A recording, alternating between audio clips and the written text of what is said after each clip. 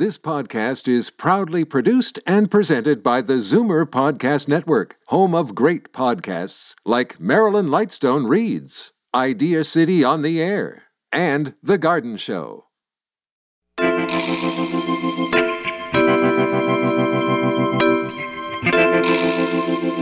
If you think of it, the foot is the base of the house, right? It's the base of your body. So if we can set up the way that your foot alignment is, we can set up the way that your leg alignment is, your back alignment, etc., and really prevent a lot of sports injuries, especially things like running or any kind of sport.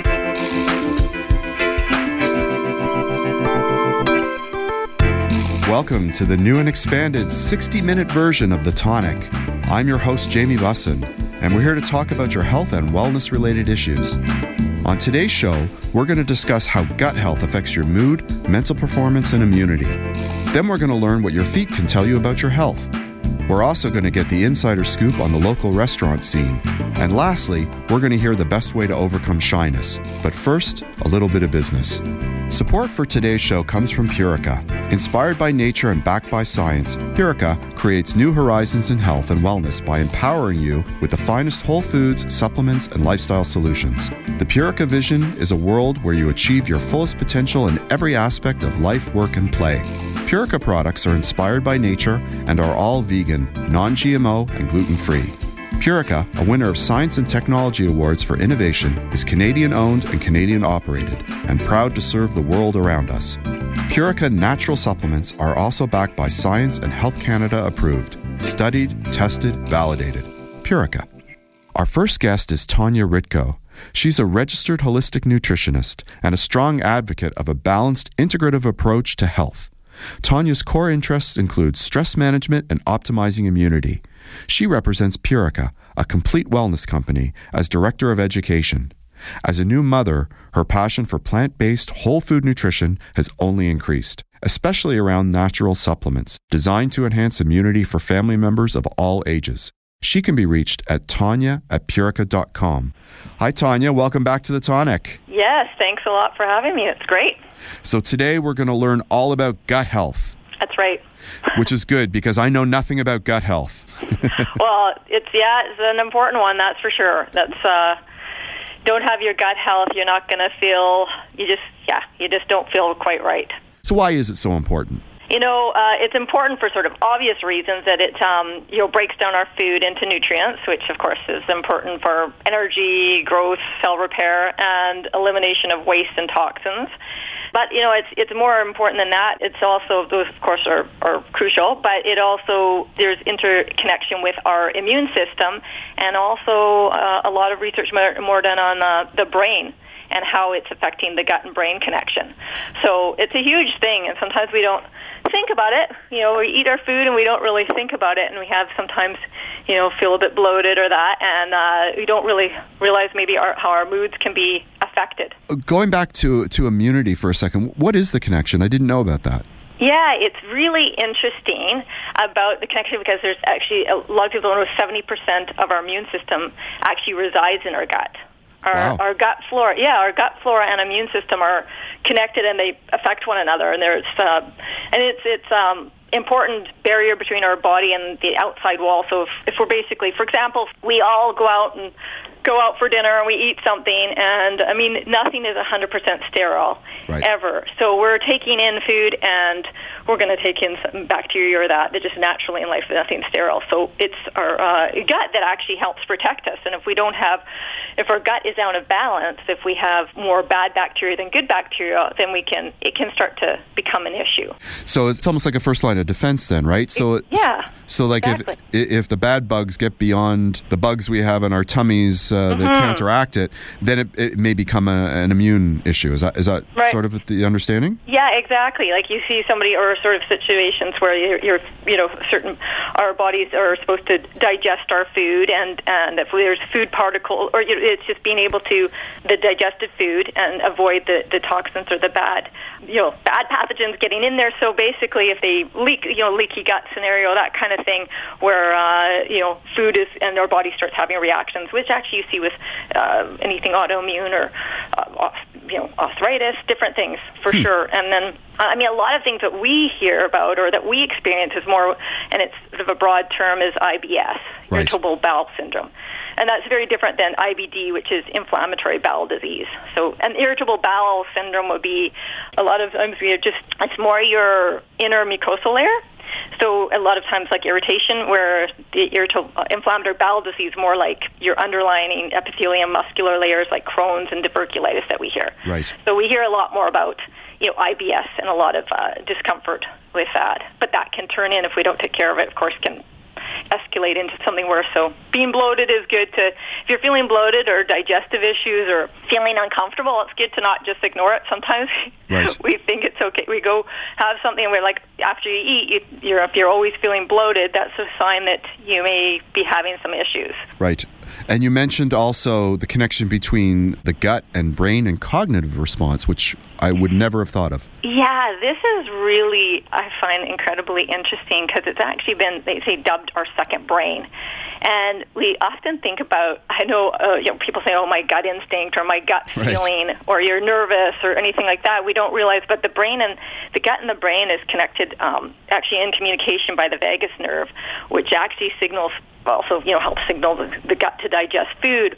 But there's actually, a lot of people don't know, there's 500 million nerve cells in our gastrointestinal tract.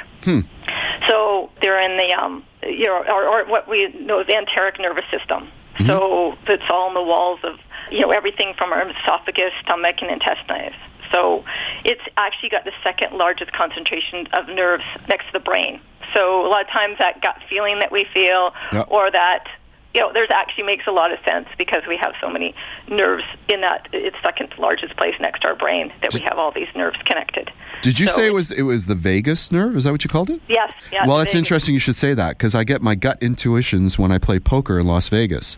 So it must be natural when be a connection. When I fold my pocket kings, it must be the vagus nerve that's talking to me. That's what you should say at one of your poker games. Yeah, I'm sure that would get some interest. And the other thing that I find interesting is we talk about moods and how our mood is affected. I don't know if you knew this, but 90% of our serotonin is in the gut. So they've done studies that about low levels. There's some low levels of serotonin can be linked with depression, or so if you're feeling your mood. So it's a prime source of serotonin. So does this tie into like emotional eating? Like if you find yourself eating emotionally, or is that a separate issue? That's interesting because our brains, I think our moods are affected, and if our serotonin is often our mood. So there's that connection. I'm sure there's that would be, that's something that a lot of people emotional eating. So I could see, and of course, when you're emotional eating, sometimes you don't eat the right foods. Right. So that's not going to help your gut either. True. Usually it's like one of those things like they say, don't go shopping when you're hungry. Or don't binge on ice cream in the middle of the night when everybody's sleeping. But I'm using that as a vague reference. I'm not speaking of myself, of course. So for our listeners, how would they know? Like, what are some of the signs that your gut is not quite healthy? As I mentioned before about the bloating, especially, if after meals you're feeling, but also if you get a lot of allergies. And then, there's some kind of obvious, like what goes in must come out. So if you're constipated or the opposite of that, those are some pretty big signs that you're not. The other thing is... But we're talking, you're talking more about repeated instances. Like once in a while, it could just be like you... a little bloating, like something off. But if you're kind of having repeated, that's it. Or also sometimes if you are having sort of these off times where you're bloated, then you might also want to look and see if you have some sort of allergy to a certain food. A lot of times there's a lot more people with gluten or dairy or different intolerances to check out to make sure that you're not keep eating these repetitive foods that can cause inflammation and cause issues.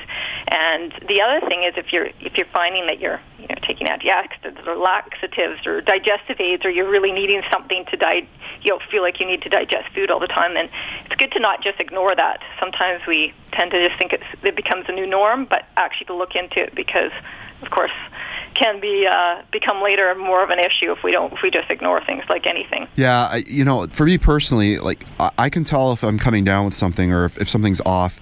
Usually I feel it in my stomach or my gums, actually. Those are the two warnings. Yeah, those are the two warning signals for me. If my gums are tender or, if my stomach's off, I know something's coming down the proverbial and perhaps literal pipe. I think that a lot of people just didn't really think about their gut. We use that word gut feeling or that, or if you have you're nervous or and you wonder. Of course, that affects sometimes your gut in obvious ways, but something you really think about being so connected. But a lot more research on that, which is I think pretty interesting how it can affect your moods and about the serotonin level. I find that there's a lot of it makes you inspired to want to take care of it, especially when you know it's affecting your mood or can affect your overall well-being. Absolutely. So what are some of the factors that can interfere with one's gut health? A lot of times if somebody is especially if you've been on antibiotics, it's good to think about it. Even if you haven't been on them recently, but you've been on antibiotics, a round of antibiotics, or for a while, that can definitely affect toxic loads. So if you're eating a lot of junk foods that your body doesn't recognize, if you're because your body recognizes fruits and vegetables because they have the enzymes to help with digestion. The big one, and I know we talked about this before, about stress. Because if you're in your fight or flight, your body slows down on digestion, can create inflammation. So you want to be in that, rest and digest instead of the fight or flight. So I would think hydration would come into it too. And hydration, absolutely. If you're not hydrated, that's huge. That's huge. And that's something for myself. I've always had to remind myself, drink water. I don't think and oftentimes we don't do it till we're thirsty. We just don't. We're not as proactive sometimes. So. Well, by the time you're thirsty, it's probably too late. Yeah, you're really dehydrated by that point. Yeah, absolutely. Yeah, and alcohol. Alcohol can as well affect, or if you have too much caffeine. So, a cup isn't good, but if you're really down in the coffee, then you might, that can throw you on a balance too. And a glass of wine here and there is not good, but if you're guzzling the bottle every night, then you might want to look at that maybe causing some Well, if you're guzzling a bottle every night, I think there are bigger issues than just your gut health, but I hear what you're saying. Yeah. The first one that you mentioned was after antibiotics, and I think people have to recognize that when the antibiotics come in and they're using stronger and stronger antibiotics because there's so many of them that have been rendered useless, they don't just take out the bad bio, they take out the good bio too, right? That's right. Yeah, the good and the bad. Exactly. And so, it's great they're getting rid of the bad stuff because, sometimes antibiotics, absolutely somebody has to go on them. But, taking out the good with the bad is the issue for sure. So really important to kind of get that balance back in, or otherwise we start having some issues and we don't sometimes understand why we are, but then we don't realize, it's the antibiotics. We've been on antibiotics and our gut's not quite back to normal. So great to, prebiotics and probiotics. We heard a lot of that. Well, there are some foods that people can eat if they want to replace the bacteria, the good ones, right? Right, absolutely. The prebiotic, actually, it's a prebiotic, probiotic can get kind of confusing, but the prebiotic, I like how someone described it, it's like fertilizer for the garden. It's actually but nobody wants to eat fertilizer, Tanya. No, that's a bad, maybe bad analogy, but it's kind of like basically soluble fiber used to help the beneficial bacteria, as fuel. So basically, they can have in that case, and that's the fiber, and then on top of the Jerusalem artichokes, there's leeks, there's onions, chicory root, which is contains inulin. Garlic, cabbage. So there's different things that are in our foods that we can get, prebiotics and can work on getting, incorporating more of those. And then same with probiotics. We can get some of that in our food. Sometimes we need a little bit more help if we're really out of balance. But there's a lot of fermented, like kefir, sauerkraut. I don't know if you eat any of these, or sauerkraut. Kombucha, like all the fermented stuff. Miso, slaw. Yep. Kombucha. There's fresh pickles you can have. But these, what I like about these is they are helpful bacteria, but they also are enzymes that can help with your digestion as well. So you're helping get that flora back, but you're also getting, also helping digest your food. But sometimes you need a little bit more if you're really out of balance. Yeah, going back to the prebiotics for a second, does oatmeal qualify? Because I know it's very high in fiber. Is it soluble? It has some benefit. I'd have to take a look at sometimes what level, but I know they specifically Jerusalem, artichokes, leeks, onions, chicory root, those kind of things, garlic, cabbage. Some have a bit, more than others, but these ones have those are kind of known as being the cruciferous vegetables are good. I know that. Mm-hmm. Okay, so beyond food, when would somebody want to sort of supplement the process? When someone wants to supplement, like we were talking about antibiotics, when you've maybe had a round of antibiotics, you need to do a little bit more, add a little bit of help. So great to still incorporate the prebiotics and probiotic foods for sure, but also sometimes, probiotic to kind of rebalance that gut. So that's really... that's important. So there's different kinds if you're taking, and then also too if you're really your body's out of, like if for instance you just had the flu or something maybe. Yeah, if you're just feeling out of balance and you're getting some of these signs that you're bloated, allergies, constipations, you want to take a look at that. If it's something of course serious and get checked out. And in the case of irritable bowel syndrome, then that would be you definitely want to be able to incorporate. That's going to help. And okay, well, we only have time for one more question. And wow. Yeah, okay. I know. Time flies, right? Even under our brand new format, what would you be looking for when supplementing? What would you recommend? When you're looking for supplementing, especially with probiotics, you want to look for, it's not always more is better. Sometimes if you're looking for something like IBS, for instance, you want to go for specific strains that target that. So I would look at clinical studies, making sure there's clinical studies. Mm-hmm. And that's really important to make sure that the strains take a look in the clinical studies to back up. And then also, I think for everyone, we talked about before, magnesium helps with calming the nerves. So a lot of times we're deficient. So to incorporate some of that through food, but it also helps with stress, and then that can also overall impact. Yeah, so important, and get your fiber in, hydration, and just stress, of course, stress reduction is really important too. Fantastic. Thank you for coming on the show today. Thank you. Thanks for having me. We'll have you back next month. We got to take a short break, but when we return, we'll discuss what your feet can tell you about your health on The Tonic. The Benvenuto Group is an owner and developer of quality high-rise condominium and rental properties in Toronto and Montreal. The Benvenuto team is passionate about delivering quality living spaces, top lifestyle amenities, important services, and innovative design tailored specifically to its residents in every particular submarket. The Benvenuto Group seeks out the finest urban neighborhoods and designs projects to allow its residents to enjoy the benefits of both their property and the exceptional locations that they become a part of. The team surrounds itself with leading professionals and consultants and pushes them to conceive great places to live, to work, and to play. The Benvenuto Group is currently designing several new projects in Toronto, Montreal, and Chicago that will not only become exceptional places to live as an owner or as a renter, but that will deliver some of the highest levels of sustainability, energy efficiency, and comfort, and will set the standard for informed residents. For more information, please visit thebenvenuto.com. Many of us know the feeling of sore feet, but how many of us pay attention to the foot discomfort? Your feet mirror your general health. Conditions such as arthritis, diabetes, nerve and circulatory disorders can present initial symptoms in the feet. If you're concerned about your feet, you can visit a chiropodist without a referral. Covered by extended health plans, they provide assessment, treatment, and management of individual and chronic conditions. Chiropodists recommend routine foot exams, much in the way you go to a yearly eye exam or dental cleaning. Visit OntarioChiropodist.com to find a chiropodist near you. This is The Tonic on Zoomer Radio. Welcome back. My next guest, Katie Blundell, has been practicing chiropody in the GTA since 2013 and is a current board member for the Ontario Society of Chiropodists.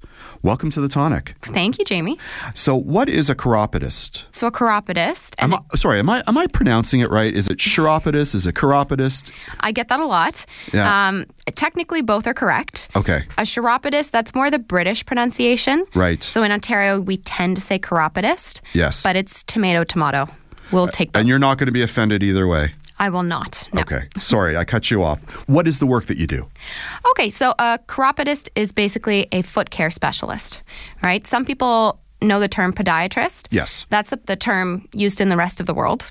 Ontario still uses the term chiropodist. Why do they do that? We have a regulation from the early 1990s that used the term chiropody because we wanted to follow the British model instead of the more American model of podiatry. But since then, the rest of the world has taken on the term podiatry. So all the other provinces are podiatry. But in Ontario, we're still chiropodists. There's a couple people who got the term podiatrist because they snuck in there a little bit early and had some American training. But we're all regulated by the same Healthcare Professional Act and the same college. So essentially the same.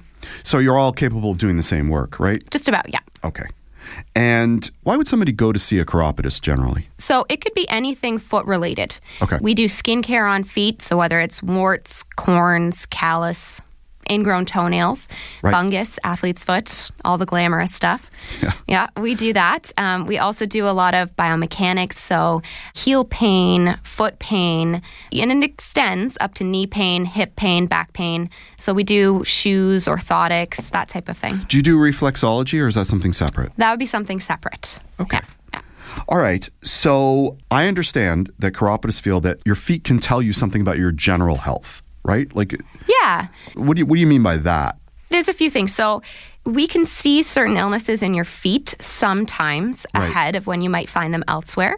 Not always, but sometimes. So for example, with diabetes. Right. You get a lot of sensation loss in diabetes. So that can be one of the first signs. I actually have patients that have come in and didn't know they had diabetes until they got a wound on their foot, which comes from having sensation loss. Right? Oh, what do you mean? Like they're not aware and it gets banged up, or? Yeah. So when you have high blood sugar, right? High sugar in your blood, it can affect your circulation and it can affect your nerves. And usually the first ones to go are in your feet. Right. So you're walking around and you can't feel, which is bad for various reasons, obviously. Right. So you can't feel, that there's a stitch in your shoe that's rubbing. Or you can't feel that there's a heavy callus on the ball of your foot and that you're actually getting a pressure sore underneath. So not being able to feel is a big deal. So that's something we screen for as chiropodists. So you could come in, we could do a nerve screening and find out your sensation's not great and refer you back to your doctor, get a few checks done there, and then keep up from the foot care side as well. Are there any other major illnesses that you can tell sort of as a foot first type symptomology? I mean, not necessarily foot first, but certainly we see the signs of peripheral vascular disease, so circulation issues. Another big one would be biomechanical issues, so arthritis. Yep. A lot of people have fallen arches. You might have heard of this. Yep. Essentially, most people have an arch. Not everyone has flat feet. Right. Most people have an arch, but it collapses when you step down.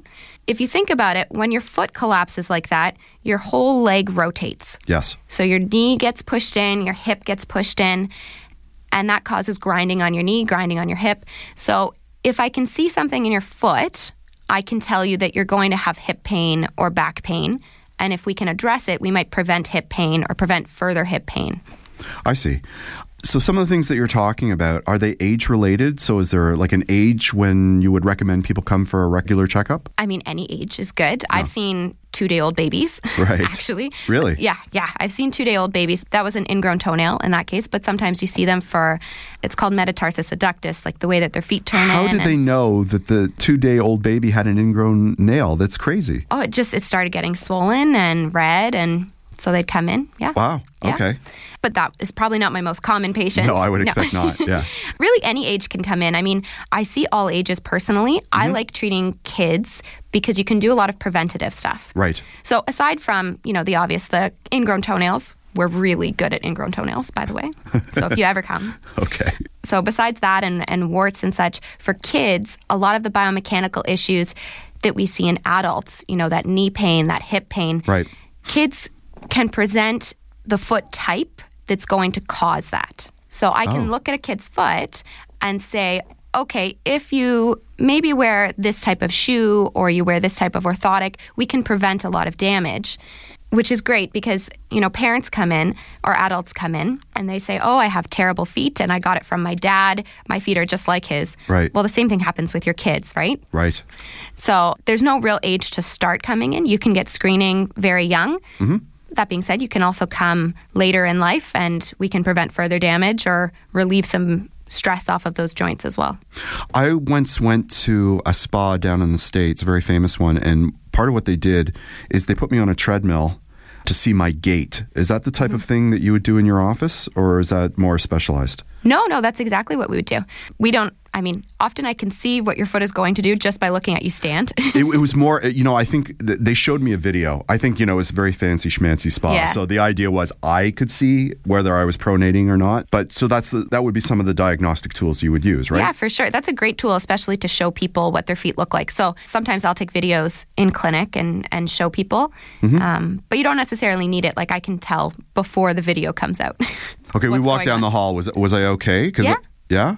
Yeah. Okay, because, I've had to stop running because I had an Achilles issue where I kept sort of spraining it, and I had to go for some therapy, and there were a couple of summers where I was quite limited, and now it's gotten to the point where I can't run at all. And I you and I were talking before the show, and if only I had come to you, I could have dealt with those biomechanical issues, right? For sure. There's a lot that you can prevent. Like if you think of it, the foot is the base of the house, right? Right. It's the base of your body. So if we can set up the way that your foot alignment is, we can set up the way that your leg alignment is, your back alignment, et cetera, and really prevent a lot of sports injuries. Right. Especially things like running or any kind of sport. And it's a shame, we recently did a survey of women in Ontario, and over a third of them don't exercise regularly just due to foot pain. Wow. And that's foot pain alone. I thought it was because they were lazy. No. More to it. What do you know? Yeah, I think they're using the excuse. No. I mean, I won't get into the psychology of it, but that's what the study said. And that's just foot pain. That's, again, not considering that knee pain can come from your feet or hip pain can come from your feet. I'm an example of that. By the way, you're new to the show. It's all about me. It always comes back to me. Okay. But I started off having Achilles problems, and then now that's sort of developed into knee problems. I don't have the hip problems because I stretch out my hips a lot because I spin now. But I'm convinced that the knees only came about, my knee problems only came about because of the initial foot problems, which I'm sure you would agree with me is probably the case. It could be. We should probably do some talk after this. After the show, you and I have to. For sure. So let's talk about, you mentioned it briefly. Is there more to the hereditary aspect of it, foot problems? Or is it just like if you know that your parents have a problem, you should probably get yourself checked out? I mean, there's more to it, right? Everyone's going to be influenced by, what shoes they wear, what type of activity they do. But certain things are hereditary. Your general foot type can be hereditary. How lax your ligaments are can be hereditary, so that can make you more susceptible to certain things. So it's, if you know that your parent has had foot issues, bunions or heel pain, plantar fasciitis, anything like that, that's a very good reason to come in, but certainly not the only reason. You can come in even if they have perfect feet because you could be hurting them in other ways. True enough. So it's summer season and we're just sort of getting into the nice weather. But what that means is people are wearing footwear that obviously doesn't have the support or the protection they would have if they were wearing shoes or boots, right? We're into flip-flop season. Yeah. And that poses problems, right? Poses problems for most people. It means I get a lot more patients, but it poses problems for a lot of people. So it's good for you. Yeah, sure. In that way. No, flip-flops, I mean, I think we can all agree they're pretty bad for you. I mean, in that survey we did, over 50% of women wear flip-flops, and over 50% of those women have pain when they're wearing flip-flops. Right. So it's funny because we go to it as the convenient shoe and the comfortable shoe, but it's really not. No, there's no support. No, so definitely no support. Like if you were looking at an ideal sandal, you'd have something that has lots of straps. Yep. So it's really going to hold onto your foot. If it's a flip-flop style, the straps should be higher up on your instep. So they're securing your arch, right? You want to not be clawing your toes or gripping to hold on to the shoe. Right. You want it to fit the contour of your foot. If it has an arch, like a bump in the middle, that's great. If it has a cup on the heel, that's even better. That's going to hold your heel, prevent heel cracks and fissures. And you really want something that is larger than your foot. Right. You don't want your toes hanging over. You don't want your toes. This is women out there. I'm looking at you because I've seen your feet as you walk up and down the streets. You really need shoes that are bigger than your foot or you're just going to be hurting yourself. Right. And slides are just as bad too, right? I mean, I see kids, running around in slides, and my idiot son plays basketball in slides, and it can't be good, right? No. Right. They're not fitting your foot very well. Okay.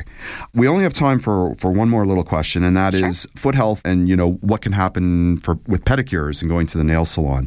Do you want to sort of elaborate on that? Yeah, for sure. Nail salons can be very nice. You have to be so careful because they don't have the same regulations, right, as the healthcare professionals do. So often it's not sterilization. It's disinfection. Yep. You really want to make sure that they are doing disinfecting, that they are using different nail files on every person. Yep. They should be lining the bag or lining the tub where you soak your feet with a bag so that you're not sharing germs with everyone else. Yep. And really, if you do have some other health complications, whether it's diabetes, circulation issues, or any immune system problems, you probably shouldn't be going there. You should come and see a chiropodist. We'll do your nails, we'll do your routine care, and then you can get them painted after. For more information, where should people go? They can go to our website, which is ontariochiropodist.com. And just remember, there's no referral required, and you can come for a screening anytime. Great. Thank you for coming in this morning. Thank you so much for having me, Jamie. Fantastic. We've got to take a short break, but when we return, we'll get the inside scoop on the Toronto restaurant scene on The Tonic. The Tonic is brought to you by Purely Natural. Their Liquid Greens Chlorophyll is the only line of soluble, grit-free, and great-tasting greens on the market. Liquid greens can easily be mixed with your favorite drink to provide a sustained natural boost of energy to help you get through your day. There's unflavored, which is great with orange juice. The mint flavor is cool and refreshing. Dark chocolate has all the health benefits of a salad, but with a great chocolate taste. And for that extra detox boost, try activated charcoal and mint. Enjoy the energy, enjoy the detox, enjoy the great taste. Purely Natural Liquid Greens. I'd like to give a shout out to our new sponsor, Omega Alpha. This company is 100% Canadian owned. Their team consists of allopathic and naturopathic doctors, nutritionists, researchers, and other scientific professionals, all led by their CEO, Dr. Gordon Chang. Formulations are created on their 40,000 square foot facility located in Toronto. Omega Alpha uses only the highest quality ingredients to manufacture the most efficacious yet price-friendly nutraceuticals. For more information about Omega Alpha, visit OmegaAlphaInc.com. You're listening to The Tonic on Zoomer Radio. My next guest, Vito Marinuzzi, was born and raised in Toronto's East End and came up in the restaurant industry the old-fashioned way, through nepotism. His cousin, restaurateur Gino Rana, hired him as a 15-year-old dishwasher and busser, and later gave him a shot as a waiter. Vito's job was as much to fight the prevailing whitewashed version of Italian food in Toronto as it was to get people to try the good stuff. And he did.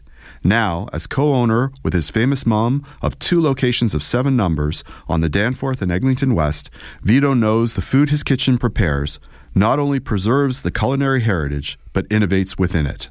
Welcome back to The Tonic. Thanks for having me back. So you and I are just back from vacation. Where were you? I was in Sicily. And I was in Spain with the family. And Europeans know how to eat, right? I mean, they really do know how to eat. I was there, and it's always like pressing a reset button on the food world. One thought I took away was here we're always trying, well, not always trying, but people are always trying to sort of reinvent the wheel, and a lot of the stuff is on the edge. Yep. They just keep it simple. It's almost like they go the other way. Let's use the least amount of ingredients, but the greatest ingredients in the world in that item.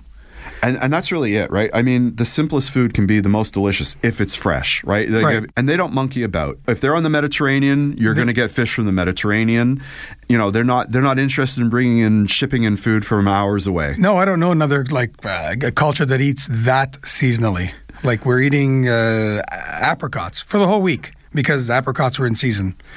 Yeah, amazing. And I think it used to be like that here, right? I mean, in Canada back in the day. Maybe back in the day, maybe even in rural Canada, but in the cities of North America, we expect strawberries 12 months of the year. My son wants strawberries every morning for breakfast. Well, who doesn't? Right. Well, right now they're getting good. Yeah, exactly. Yeah, the Ontario strawberries are out. So, let's talk about some of the key differences between, beyond the product. I think the approach to service and just, the way the menu's structured and all sorts of different things are different. One thing I noticed, and getting away from the food, is tipping.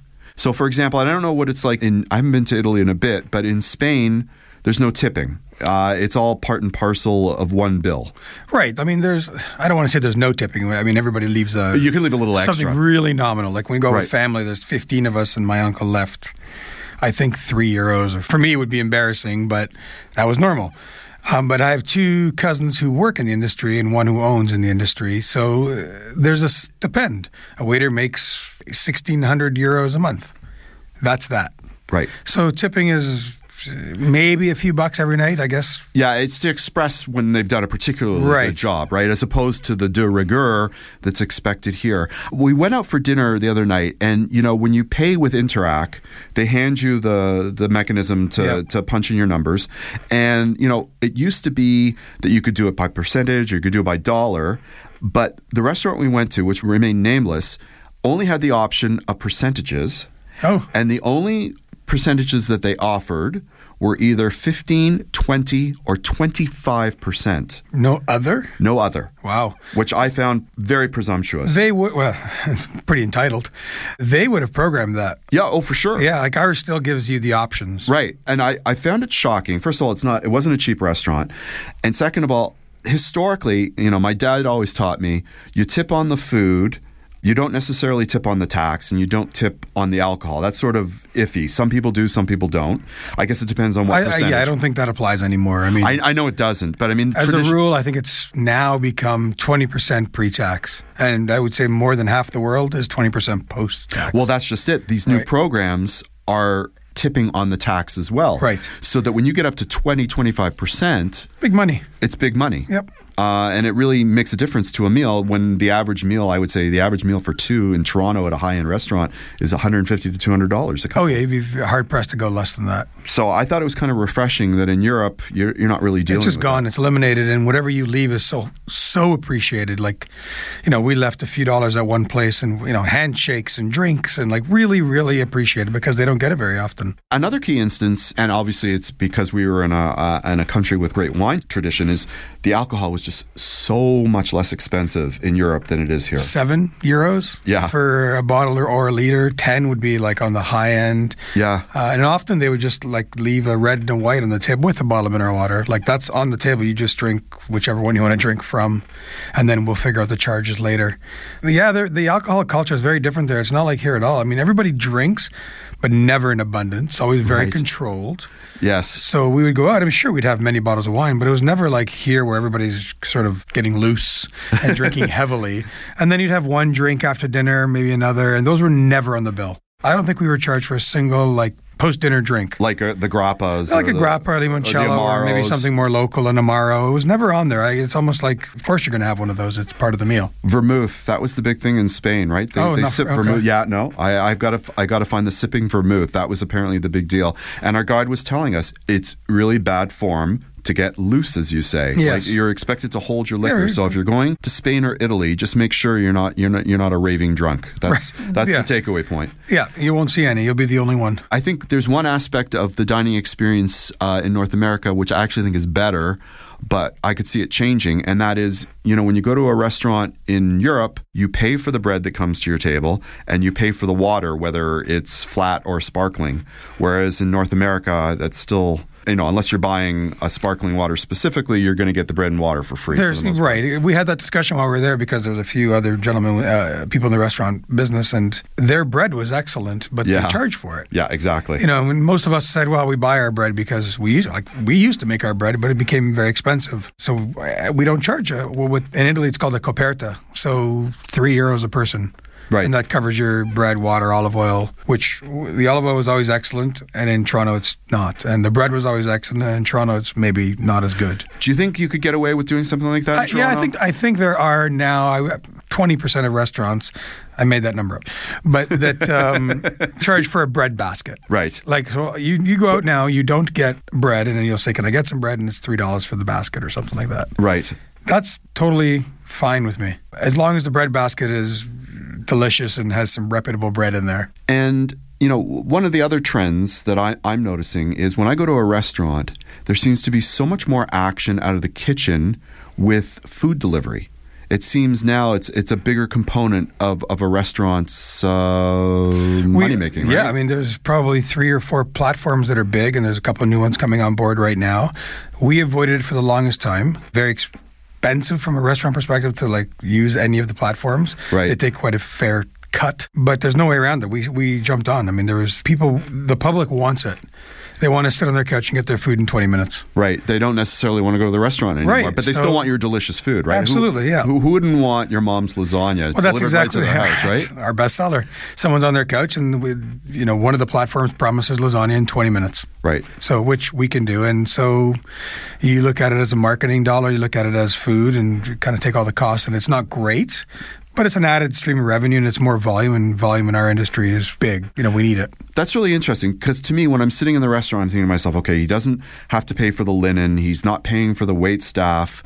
This has got to be a huge moneymaker for the restaurant to do the takeout. But you're saying, no, it's different. They take a big chunk. I mean, they leave us a little bit, right. But a very little bit. I mean, naturally, if you phone the restaurant and order 2 lasagnas and pick them up, we make more money. Right. Some restaurants have taken on drivers, but that doesn't work because most of us want to open that app that's super easy. Right. And the platform becomes more important than what's actually happening. We just want to pay with Apple Pay. We want to I've heard story of my kids' friends who are ordering like one McDonald's hamburger on the app, which to me just like get off your ass and go get the hamburger, On Monday when cannabis is legal, the app will go through the roof. Oh, I think you're right about that. So with the food apps, and I guess the kitchen has to be more organized, right? Because you have a different flow.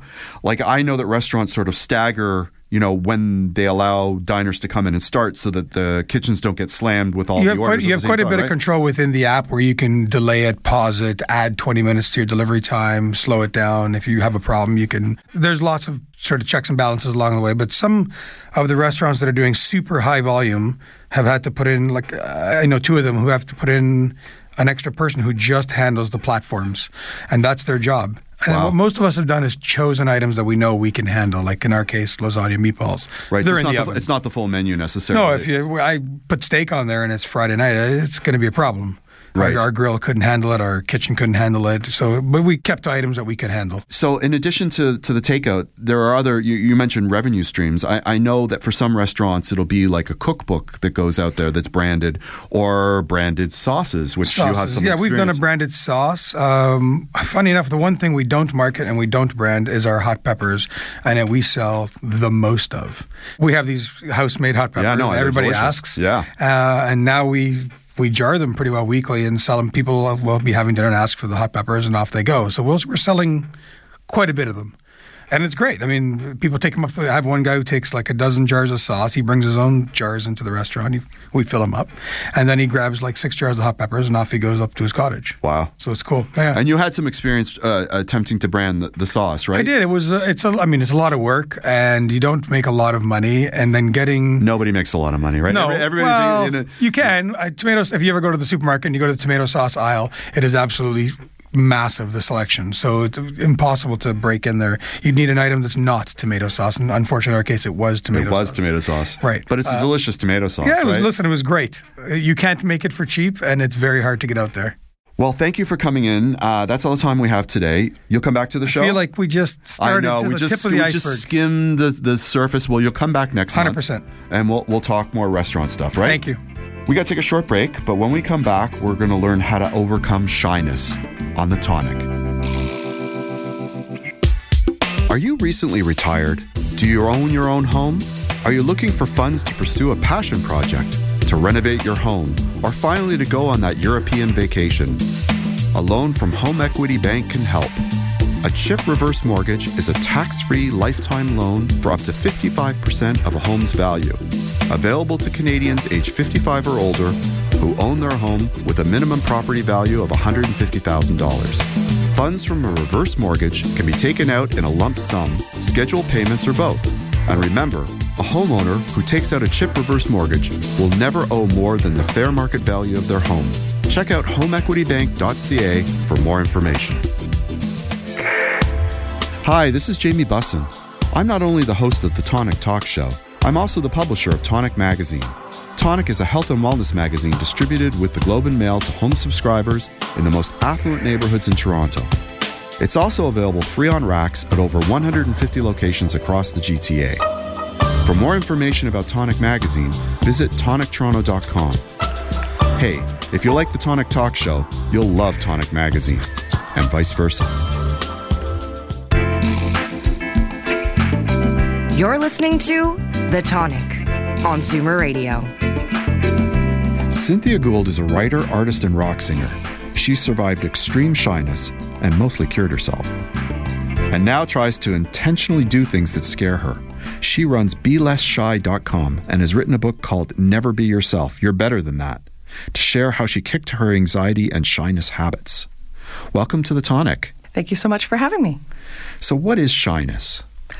Shyness is that icky, anxious, awkward feeling that we get when we're faced with a situation where we don't really feel comfortable and secure about it.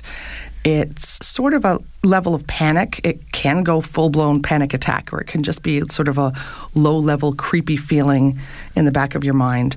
And it's really common. Everyone gets it. There's a lot of situations where most people would be a little nervous, like if they're asking their boss for a raise or something like that. Or they're coming on a radio show. Exactly.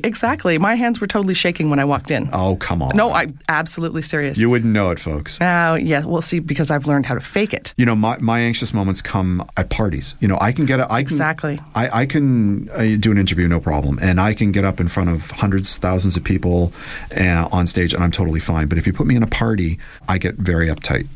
Yeah, it's basically, especially, the talking to strangers thing, it's like stage fright for everyday life.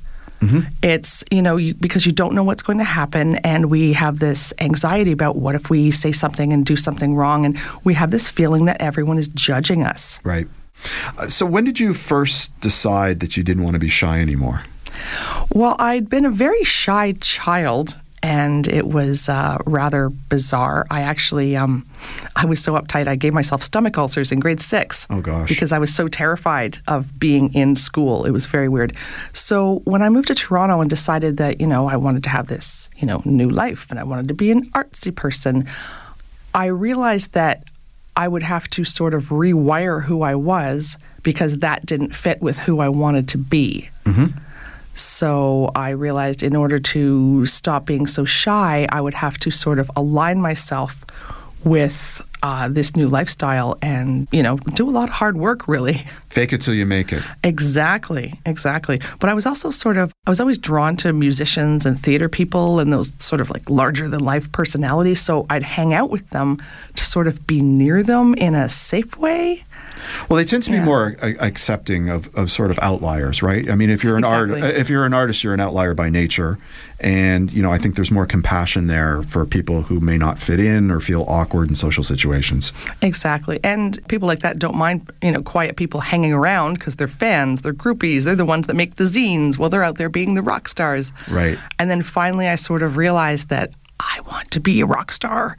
It's my big secret. I mean, probably a lot of people have that secret dream. I think so too. But I really wanted it. So I had to start kind of making steps toward just getting out of this shyness and learning how to control the anxiety. Yeah. So what did you do? So how did you start? Well, I started going to spoken word events in Toronto. Mm-hmm. And, I would hang in the back very, very quietly. And I saw how the performers, they don't just read a poem, they perform it. It's kind of like a cross between theater and stand-up, and these larger-than-life personalities, but it was simple. So it was attainable. It's just you and a microphone and your poem. But I noticed how unbelievably supportive they were to newbies, and how, if you're like, oh, I'm nervous, it's my first time, you would get unbelievable applause. So I thought, okay, this I can do. I've been writing poetry since I was little. I could actually do this. So I forced myself. And when I say forced, for 3 days ahead of time, I had this black plague running through me. It was terror. I had terror. I really kind of can't believe that I did it that first time. I sort of whispered a poem to my shoes and then ran away, but they applauded anyway. Nice. So then I just had to do it again and again. And that's you, though, and I'm sure you cover this in your book, but that to me sounds like the hardest part, right? It's actually getting started. I mean, once you make the decision that you want to sort of change the way you interact with people, that's, I guess, step one. But step two, actually putting yourself out there. Do you have any advice for somebody who maybe still might be reluctant to take that first step? Absolutely. Again, like you said, step one is decide. Right. But you can't just say, oh, I would like for this to happen. No, you have to decide hard.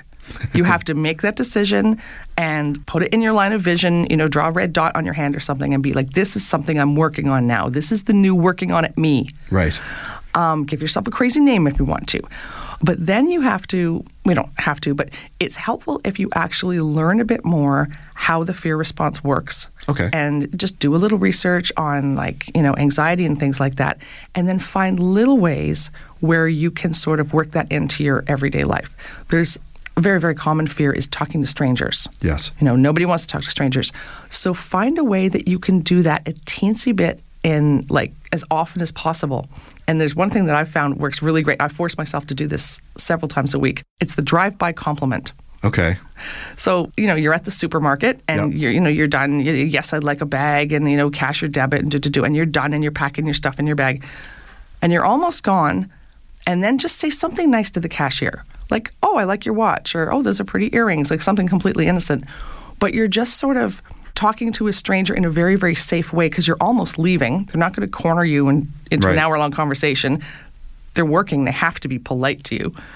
So no bad can come of this. You're complimenting someone. Right. So it's a very easy way to just get used to talking to strangers often. Right. I guess for somebody who's shy in those circumstances, it's the actual engagement that's the difficult part, right? Exactly. And once you get past the initial engagement, then you can sort of find commonality and, from there, maybe you will engage in a conversation, right? Yes. And also you have to build on experience.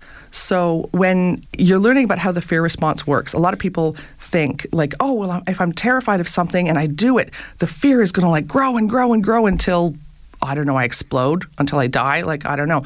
But really, if you look at fear as sort of a level of 1 to 10, and when you're in the terror of it, you're at a 9.7. If you can just stand in it and breathe for a second, it doesn't grow and grow and grow. It actually lessens. So you can actually, just by acknowledging it, yes, I'm scared. I'm talking to this person at a cocktail party. I'm kind of freaking out, but I'm in no physical danger. Really nothing bad is going to happen. They're not passing out from boredom. I'm going to be okay. Your fear level is going to decrease to the point where you can manage it. Yeah, I guess, ultimately, I think what you're saying is practice makes perfect, right?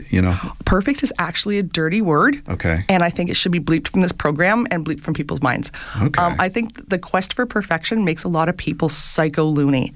So I think people should just try to be good, good enough, nice, pleasant. But part of the thing about shyness and anxiety and social anxiety is we think that people are judging us to bits. Right. When really, you're at a party, you're listening to people, you're really kind of looking to see if those good hors d'oeuvres are coming out again. I mean, you're not analyzing everybody under a microscope. I've come to realize that when I have sort of casual conversations, which I'm actually really not comfortable with, I prefer actually a debate or something that I feel passionately about. But making small talk is just I find excruciating.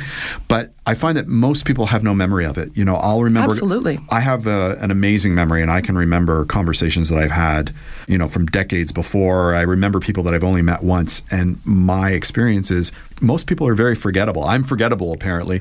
They don't remember. No, it's true. And people don't remember the conversations they have. They may remember sort of the aura of it. Oh, that person, I met him, he or she is nice. They were really into sci-fi movies. Or something. Had bright hair. Right, but nobody remembers exactly what you were talking, except for me. Exactly. So if you meet me, I'll remember you, but that's okay. I won't judge you. So don't go to cocktail parties where you are, Yeah. But go to the ones where the normal people are. Exactly. Okay, That's that's the takeaway point. So what was the worst thing about shyness for you now that you've sort of overcome it, or at least being able to cope with it?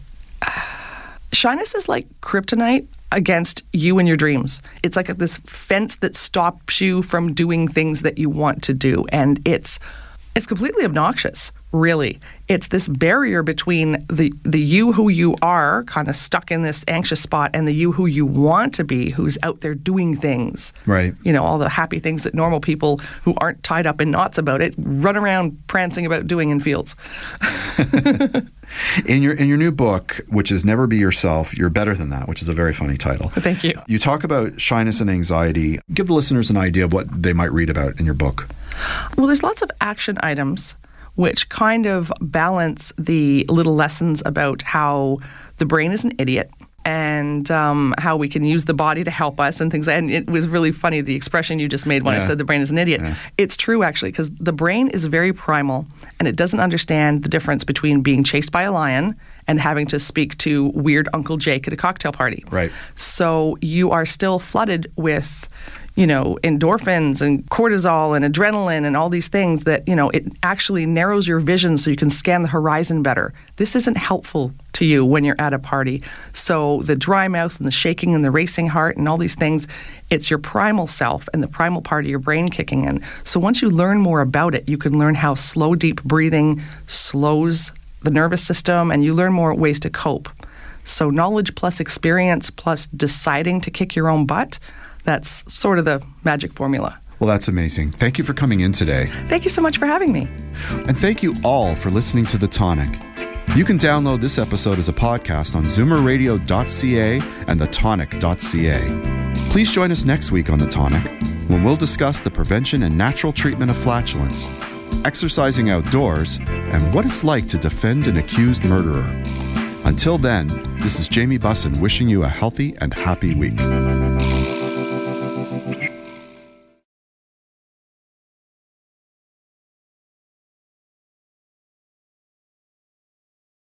This podcast is proudly produced and presented by the Zoomer Podcast Network, home of great podcasts like Marilyn Lightstone Reads, Idea City on the Air, and The Garden Show.